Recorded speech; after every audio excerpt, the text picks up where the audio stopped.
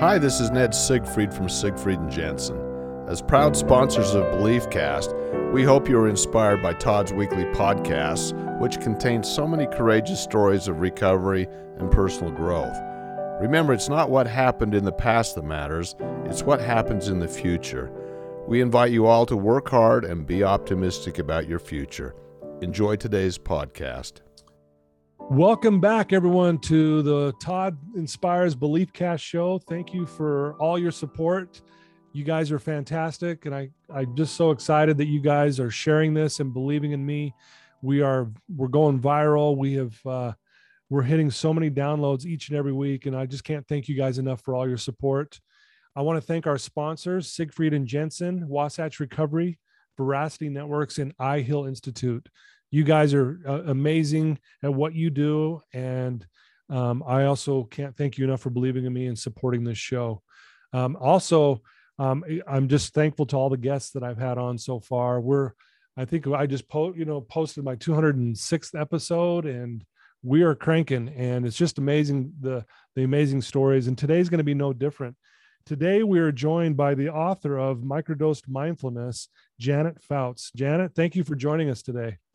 Hey, thanks, Todd. I'm glad to be on the show. Yeah, coming in from San Jose, correct? That's right. San Jose, California.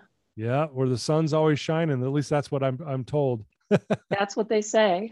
Yeah. Like right now, we'd love a little rain. So yeah. That's kind of where we're at. But well, let me give you a little background, listeners, on Janet. She's an amazing person doing so many things.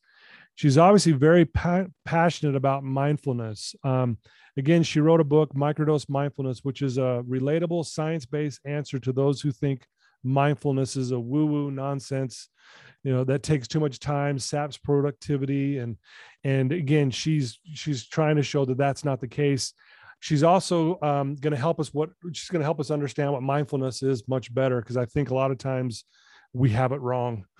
And I can't wait to get more information on that. She's also the author of 7 other books, including When Life Hits the Fan, A Guide to Self-Care While Caring for Others, and Mindfulness Social Media Marketing, host of a Mindful Social podcast, where she interviews thought leaders. She has spoken on the corporate level, conferences, stages for the last 20 years, including a TEDx talk, and is the founder of Nearly Mindful, which I want to know more about. Janet's mission is to create stronger leaders, compassionate communicators, and better humans who will define the future of our work and ultimately our world. And she is just doing a ton of things right now. And Janet, I'm so excited to get into all these things that you're doing and have our listeners understand this.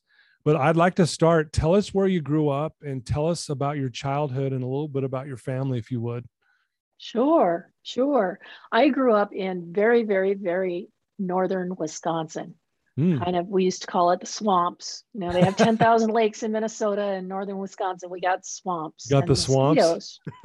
But it was a beautiful place to grow up. My parents owned a lodge, and we were surrounded by 60 acres of virgin white pine. I grew up learning to trout fish and then teach the guests how to fish.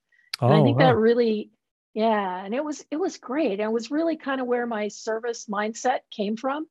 Okay. It was, when you're raised in the Midwest, you get a different kind of work ethic than maybe you do when you're raised in Silicon Valley.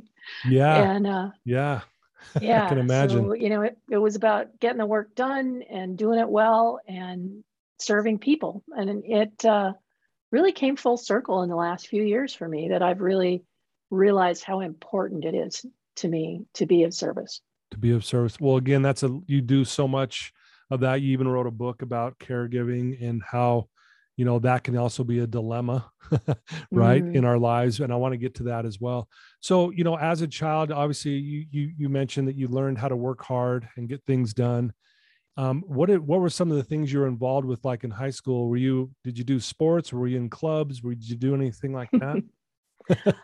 I played the trombone. Right on. In band. Yeah, I probably was horrible at it. And to be honest, I'm kind of a smarty. So I really liked it, because the girl that sat in front of me, I didn't like her. And with trombones, you have a spit valve on the end. Yeah, that kind of sums up my high school experience. Are you serious? Yeah, totally. That's I do hilarious. gymnastics and track and stuff, the usual stuff. But yeah, I wasn't a very good trombone player, but I was a really good spitter. Yeah, right. Wow. So you did some sports though as well, it sounds like. Mm-hmm. Yeah. Gymnastics, I ran track, I sang in choral, Yeah. did all the things you do in a small town. I Oh, grew that's up in a town, Lewis, Wisconsin, of only 25 human beings. really. I went to a one-room school until fourth grade. Wow. How So was yeah, that? I mean, I guess you probably didn't know any different, but I mean, did you enjoy that being that small or?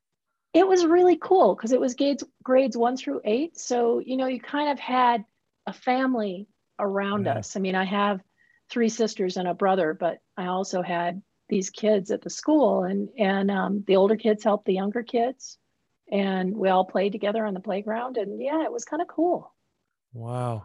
Yeah, it's interesting. My high school, I think our graduating class was like 460, Mm, 460 people. So a little different than yours, but but that's cool. I've heard a lot of good things about other people who grew up in a kind of a smaller community, and they, like you said, it felt like family in a lot of ways, and you had a bunch of people that had your back, which is kind of cool as well. So yeah.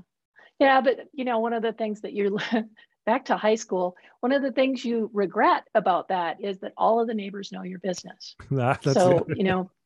if us kids went out and got in trouble, my mom knew about it before we got home. Yeah, I guess that's the drawback, or maybe that was a good thing to keep you in line. I don't know. Right? Yeah, I think it did. Yeah. Well, thank you for sharing a little bit about yourself there. I know, again, we mentioned in the intro, you're doing so many things. You've written a lot of books. You're a speaker. You're a mindfulness. I called it a master. I think you're the master of mindfulness. Um, you do corporate events, you do individual sessions, and you're just doing so many great things. Tell us how you got involved in this and why, and we'll get into some of these books and your current book, Microdose Mindfulness. Let's talk about that as well. Yeah. So I was running a digital marketing agency up until, oh gosh, it's been a while now. It's been about 15 years. But I ran it for about 20 years. And it really was wonderful to be in the early days of digital marketing. Mm-hmm. And then my partner developed breast cancer, Wow. and I became a caregiver. And the thing about being a caregiver is you kind of lose yourself a little bit, Yeah. and you don't take care of yourself very well. I was really good at not taking care of myself very well. And, that service mindset kicked in. So it was Yeah. all or nothing, baby. And it was really hard. Yeah. I didn't handle it very well. I got really depressed. I tried a lot of what they call maladaptive behaviors. Mm-hmm. That could Yeah. be drinking, it could be alcohol, Yeah. it could Sure. be eating too much, it could be just not taking care of yourself. Yeah. Netflix is also a maladaptive behavior to some, Absolutely. Yeah. Binge watch something for 4 hours, right? right? Yeah. That's pretty So, common. so finally I decided, okay, I got to figure out how to take care of myself better. And I went to a retreat, a weekend retreat about mindfulness. And I went, Mm-hmm. wow, this is amazing. This is going to help me. And it really did. And I also discovered that most of the people that were at that retreat had some kind of trauma in their lives that they were trying to manage too. And since then, I realized that, we all turn to something. Yeah. Some people turn to their faith.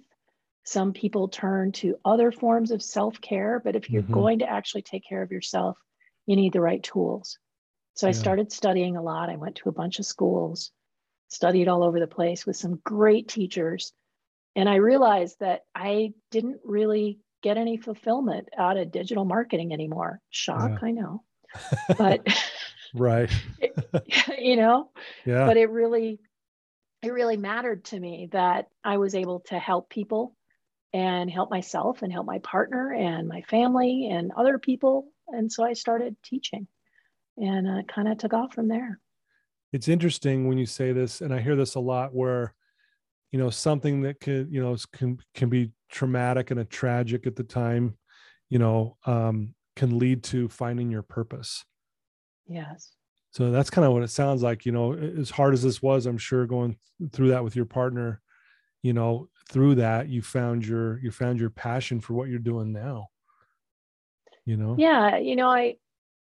I think in the back of my mind, I've always wanted to make a difference in the world Mm-hmm. and not just make money and not just do what I thought I should do, all the Yeah. shoulda, woulda, couldas. Yeah. And I'm there now. I call myself, my company is Nearly Mindful, and I call myself a human potential facilitator.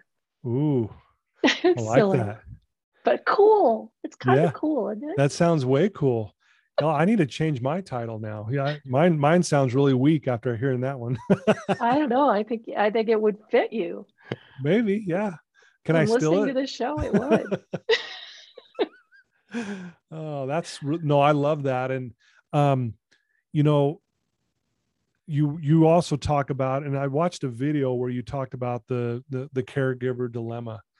And so Mm, now you're also teaching people, if you are going to be in that role as a caregiver, these are the things that you need to kind of prepare for, watch out for, and do. Can you share some of those things with us? And because I'm sure a lot of people listening to this or have ever been a caregiver at one point, or mhm. that may come down the road, and so this would be good information for them. Yeah, gosh, if you are married and somebody gets sick, you've been a caregiver. If you've got Yeah, kids, if you've got parents who are getting older and they need support, you're a caregiver. yeah, And, the first thing that happens to a lot of people is they're like, okay, I've got to completely ignore myself and I'm going to get busy, busy, busy and fix, fix, fix, fix, fix. None of those are good for you. And none yeah. of them are helping the person that you're caring for. Mm, It's really important that we recognize that if we don't take care of ourselves, we're not doing a full job of caring for others. And so sometimes it's just, about noticing, right. oh, I'm not fully myself right now. Oh, I'm distracted. And that self-awareness, that recognition, that's mindfulness. That's why I Okay. call the company Nearly Mindful, because it's like we're all just on the edge of being mindful all the time. Okay. But all it takes is for us to just stop for a moment, take a pause. And in that pause, check in with yourself. How am I feeling? What am I doing? And it can really change your life, because that's when we start to recognize, oh, I'm in kind of deep right now. I need to go for a walk. I Yeah. need to breathe. For me, mindfulness isn't necessarily, although I do meditate about 20 minutes a day. Right. For me, it's kind of aggregate. Okay. Sometimes I'll sit for 20 minutes. Sometimes I'll sit for 5, a few times a day. Doesn't matter. Yeah. It's really about taking that time to reconnect with yourself and to get settled and to be present with whatever's going on right then. And when you're caregiving, sometimes you forget that part. Right. Wow. Thanks for sharing that. So, if I'm understanding right, again, because when I hear the word mindfulness, I'm a little better now because I've heard some things. But when you first hear it, you're almost like, okay, it's some Zen person sitting under a tree meditating, um, with bells and sound bowls. And, but you're Mm-hmm. saying, what, if I understand, you're saying it's just becoming present in the moment, and like you said, be self-aware and ask yourself some of these questions. That's a form of mindfulness. Absolutely. The whole sitting under a tree in Zen mode and all of those things, that may be an aspiration for someone, but don't Right. let it stop you from Okay. taking that pause. And I think Yeah. that's what's important to me, is that mindfulness really can be microdosed. It does not have to be a whole on big, huge thing that you've got to do and accomplish. Yeah. Just stop. Yeah. Well, I love what you said too. You said you do like 20 minutes of meditation, but at times it's not always 20 minutes. It might be 5, it might be a few minutes here. Again, just kind of, being where you're at and what your situation may be, and not maybe even beating yourself up because you didn't get 20 minutes in or something. Oh, stop beating yourself up right now. It's not helping anybody. It's Yeah. just making you feel guilty, and then you do it less and you Yeah. enjoy it less. Or you Yeah. think, oh, I'm supposed to be meditating, but I'm actually thinking, oh, I'm not a good meditator. I got to quit this. Yeah. No, Nobody's mind is completely silent. That's not how minds work. But going, okay, I'm noticing I'm distracted, and I'll come back to whatever. Maybe it's my butt in the seat. Maybe it's my breath. Maybe it's looking out the window at the sky. You can actually meditate by just watching the clouds. Yeah, I love that. Very well said. So tell us a little bit more about your book, Microdosed Mindfulness. Like, what would one find if they read this, and why would you want someone to pick this book up and study it and learn from it? Well, I should say first that the book is coming out probably January now, because I'm a mindfulness coach, so I got to thinking about it and then I got lost. So it's hey, I love the honesty. That's awesome. Well, what it really is that I started interviewing people about how they were dealing with mindfulness at work, and realized that I needed to add more to this, because a lot of my clients are struggling with dealing with the stress at work and the way that we're dealing with things right now. And I wanted to make sure I got more of that in the book. So January. But the idea of the book is that you can flip through the sections and pick up something that's going to be on one page that's just going to explain to you something you can do. And it's very simple, because I think those microdoses, there's a phrase in psychology called titration. And basically, if you're afraid of heights, you might step up on a stool, you might step up a little higher. Yeah. It's that aggregation. And the same thing is true with microdosing mindfulness. It can be just stopping, taking a breath, noticing. It can be somebody's talking to you and they're starting to really bother you, and you don't want to be too distracted, looking past their ear while you're listening and allowing that distraction to distract you from all of the things that you think you're going to answer when they haven't even finished their question yet. Yeah. I think a lot of us struggle with that one, right? It's like, I'm already going to tell you, I didn't hear what you said, but here's my answer. Yeah. Another moment of mindfulness, just listen. Yeah. And we don't do that so often. Yeah. Well, what I've noticed already from you, and also studying you have a very calm way of talking. It's at a beautiful pace. It feels very safe. I'm sure you probably hear this a lot, very peaceful. No, thank you. Yeah. And I think that's probably why you're so good at what you do, because I'm feeling just relaxed sitting here talking to you. Honestly, like it just, I've done a million of these podcasts now, and I'm feeling calm and peaceful just listening to the way you talk and the way you're doing it. I love it. Well, I love that, because that really matters to me, that, people do get that sense. It's also important for people to know that, sometimes all we have to do is just slow down our pace a little bit. Yeah. And not let our minds go wandering all over the place while we're having a conversation. If we just focus and we're actually present, we have better communication. We're better at understanding the other person's side and actually understanding our own side of the conversation too, because we're actually in the conversation rather than waiting for somebody to shut up so we can talk. Right. I love that. Well, let's talk about Nearly Mindful in your business, and tell us what that's all about, and kind of what is your, we touched base a little bit on what your mission is, but tell us about your company and your organization and the things that you're doing there to help other people. Sure. So Nearly Mindful really started as an idea of just helping people understand that we're all nearly mindful.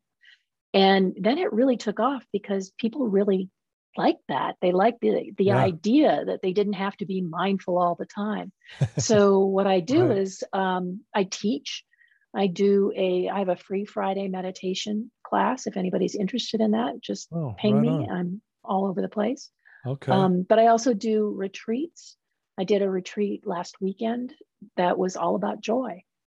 Just imagine a whole day about joy. That sounds wonderful. So fun. Yeah. It was. Wow. How do you do a whole day about joy? It's really about understanding what's holding us back from having joy. what our concepts of joy is, because joy isn't just fireworks. You know, it doesn't have to be like, wow. It can just be calmness. It can be the recognition that right now I'm okay. Wow. It can be gratitude. There's all different types of joy that we can experience. So we kind of walk through, this is what joy isn't. Let's talk about, you know, what you think joy is. And then let's go through the times that something I have people do all the time is make a list of the things that you remember that brought you joy in your whole life. Just think of 15 like and then go back over that list and relive them in your mind. And now you're developing a resource that you can come back to. You know, when you're having a crappy day, you go, oh, I can remember when my dad taught me to fly fish when I was 3. Yeah. Those moments of being with my dad and being on the water and fishing, and, you know, that is a moment of joy for me that I go back to anytime I want. And we all have them. Yeah. But sometimes we forget that we have them. Yeah. But if you write them down, you have them. And you can go back. So obviously imagination is a very powerful tool that we all have. How do you talk about that, and how do you feel about that? Because you just said it, like you're going to write these things down and then go back and imagine you're there again. Why is imagination so important in using that? You know, any kind of creativity, whether it's imagining a story or remembering a dream or painting or playing music, all of those stimulate our brain in different ways than stress do. And it starts to stimulate the parasympathetic nervous system, and that allows us to calm down. Yeah. It tells our body and our mind that we're safe and that we're happy.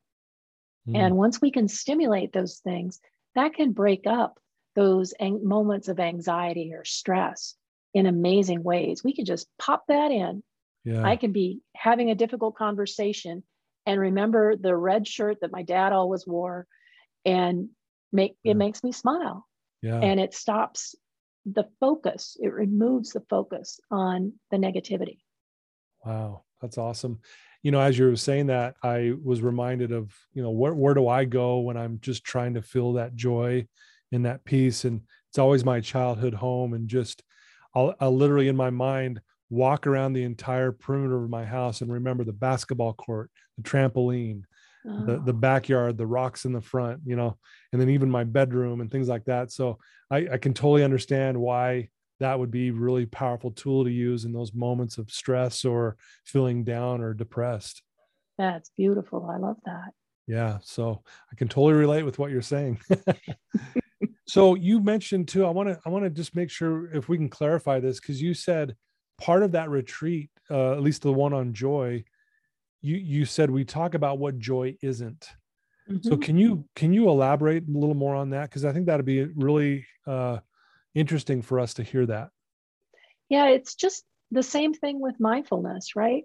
We have these stories that we tell ourselves about what things are, and we build these stories about what joy is, and that it has to be fireworks, and we have to feel it in our body, and it has to be amazing. That's one level of joy, but it's only one level. It can simply be contentment is also joy. Yeah. So it isn't fireworks. It isn't necessarily fleeting. We can carry joy with us. People think joy disappears in their lives, but it really doesn't. Yeah. You know, I did a little bit of work with Archbishop Desmond Tutu on his forgiveness project. Oh, really? And wow. Yeah. And it was really cool to be around somebody like that who has been through so much trauma in his life. Right. And still, this guy, he giggles constantly. You know, he's just happy. And it's so beautiful that he can go through all of that trauma and all of the struggles that, you know, he's been in South Africa and just so much, and still find joy in moments. Yeah. Very inspiring man. Yeah, I bet. I mean, if I could ask, what were some of the biggest lessons you learned from him? That's probably one of them, is Yeah. that, joy can come to you at any time, Okay. But he's just a very thoughtful, very kind man. He would send me stuff. At the time I was working in social media from the agency and was helping him with some of his stuff. And Yeah. he would send me these little notes on his iPad, like, the Archbishop has an iPad. That's so cool. This was a Right. while ago. Yeah. But still, he's just a delight. Just a delight. Wow. I bet that was awesome. So you've written 7 books, and obviously you're very passionate about writing as well, because that is not an easy task to do. I've written a couple books, and boy, I'll tell you, about put me under. So your I guess maybe your most current book before this new one comes out in January is When Life Hits the Fan. Mm-hmm.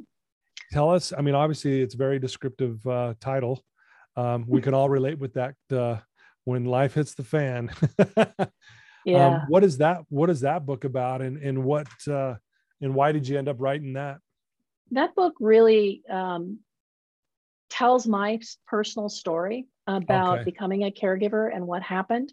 And then I interviewed, I think it's 50 or 100 people who were also caregivers, and asked them about what their main traumas were.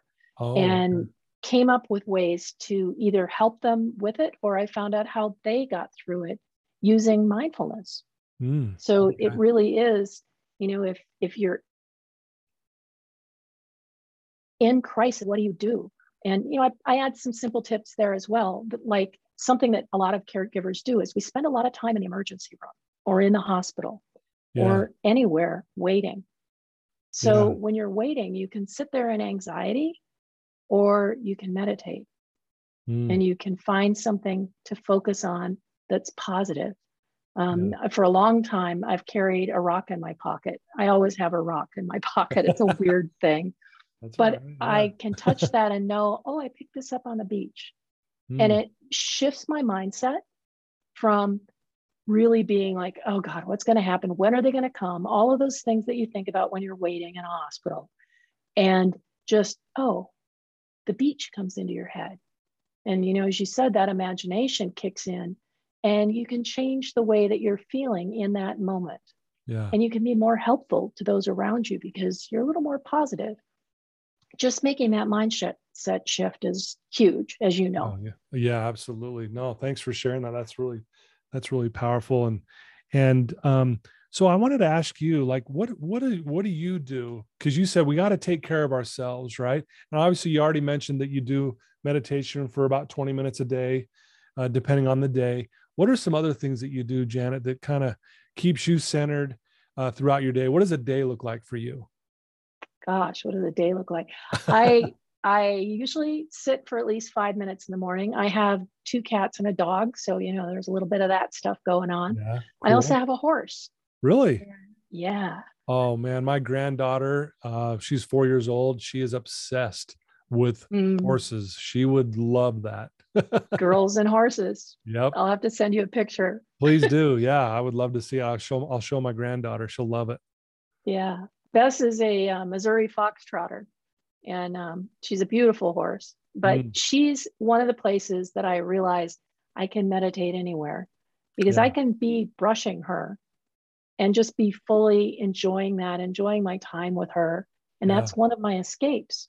Sure. And it's a wonderful way to escape, because animals don't let you not pay attention. So you have to be mindful with horses, because otherwise they step on you. Yeah, right. You just said something that perked my curiosity. You said animals will not let you not pay attention. Mm-hmm. Can you just explain that a little bit more? Well, it's very common. People who have dogs, for example, they will know when you're upset, and they'll come to you to comfort you, and they'll comfort you by allowing you to pet them. And when you pet them, you feel better. Yeah. And they know that. With horses, it's a little different. If you're riding and your brain's off over here, the next thing you know, the horse is either eating or running off somewhere. Right. One way or the other. Right. They will say, oh, you're not paying attention. Wow. I love that. Yeah. I have a dog, and yeah, I know exactly what you're talking about. If I'm down or whatever, the dog gets right up next to me, and yeah, next thing you know, you're petting the dog and you're actually feeling a little better, Yeah. So it's amazing. Animals are amazing, aren't they? They are. They are. They have pure hearts and they don't have agendas. Yeah. Well, They don't. food. Right. But Yeah. other Where's than my that, food? Where's my food? Well, so you've done a lot of speaking events, which we mentioned. You did a TEDx talk, which is awesome. I listened to the whole thing. Very, very well said. And what are some of your plans? Are you going to be doing more speaking events, and maybe talk about some of these maybe upcoming retreats you might be doing that we could learn more about? yeah, yeah. So I am doing another talk next Thursday. I'm doing a talk for Women in Power, which is actually a women's conference for women who work in the power industry, Oh, which is really? really interesting. Yeah. Yeah. Wow. And it's going to be all about resilience, which is another one of my favorite topics. And so that's my next speaking gig. Okay. If people keep an eye on my website, I don't have any retreats coming up right now because I'm going to be going on vacation, and I'm still not 100% on the face-to-face retreat thing. It's still challenging. Yeah. So I'm doing half-day retreats online on Zoom, and they're only 2.5 hours. So they're doable. Yeah. They're not overwhelming, but I do offer those about every other month. Okay. Yeah. So, obviously where we're at with COVID and everything, we got to be careful, and totally understand that. So, so, if someone wants to learn more about you and learn more about what you're doing, what's the best way for them to reach out to you, and, maybe tell us where your website is and that kind of stuff? Yeah.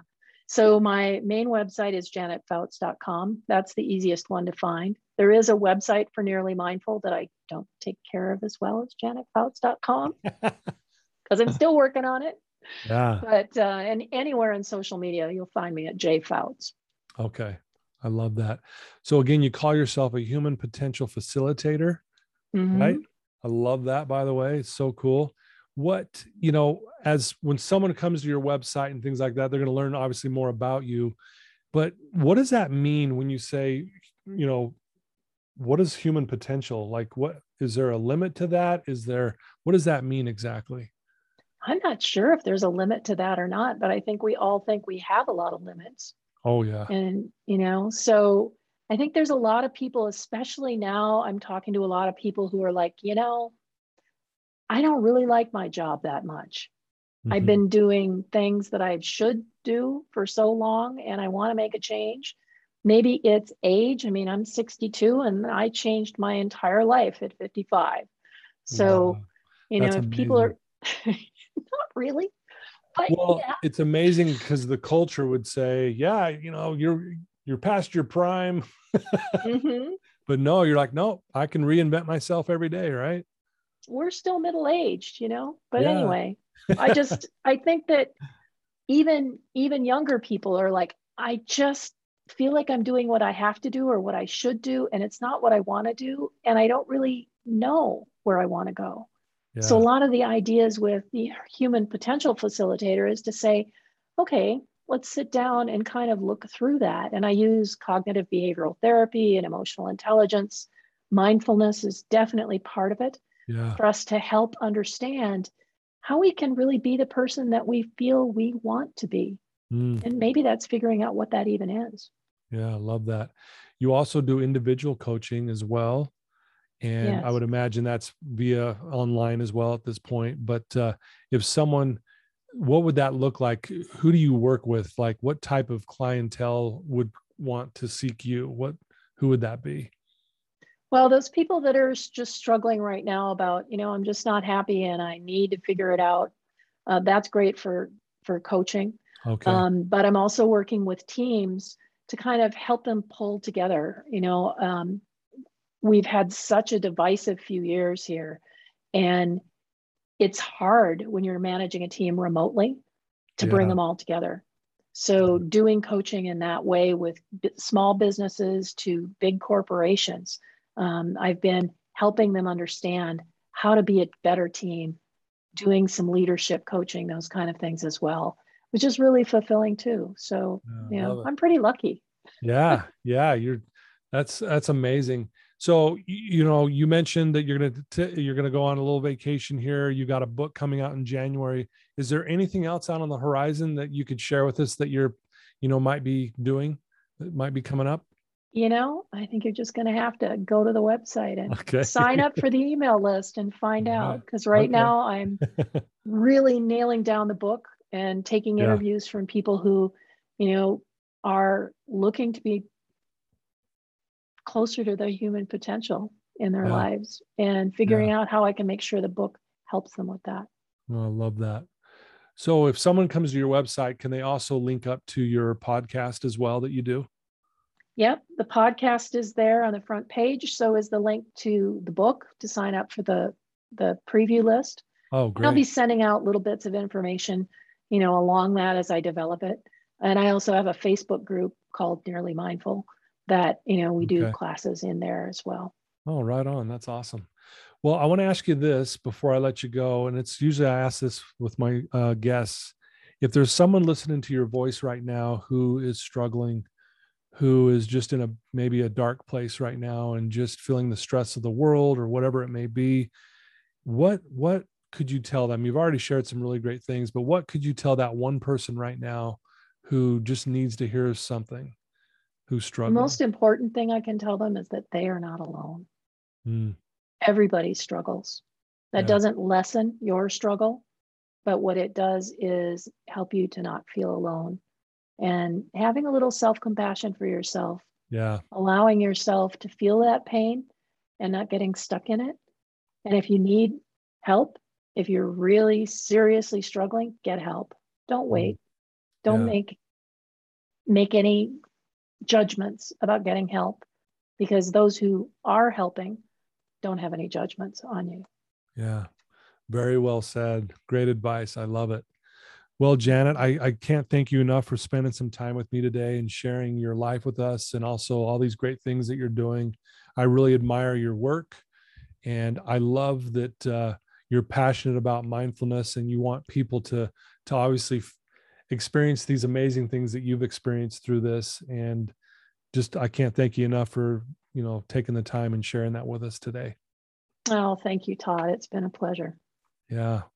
Well, there you go, folks. I told you it was going to be another great guest with another great topics. And again, if you guys are feeling like I just feel just nice and relaxed and calm talking to Janet. She has just the perfect voice of mindfulness. That's the voice I picture when I think of mindfulness. And so please reach out to her. Her website's janetfouts.com. You can find out about her podcast, her books, her upcoming book, any, future retreats. And if you want some individual coaching, or if you have an organization that needs some coaching, please reach out to her. She's fantastic and she's doing such great things. And so anyway, again, Janet, thank you for your time today. Thanks, Todd. My pleasure. All right. Well, till next time, Gus. I love you. Take care.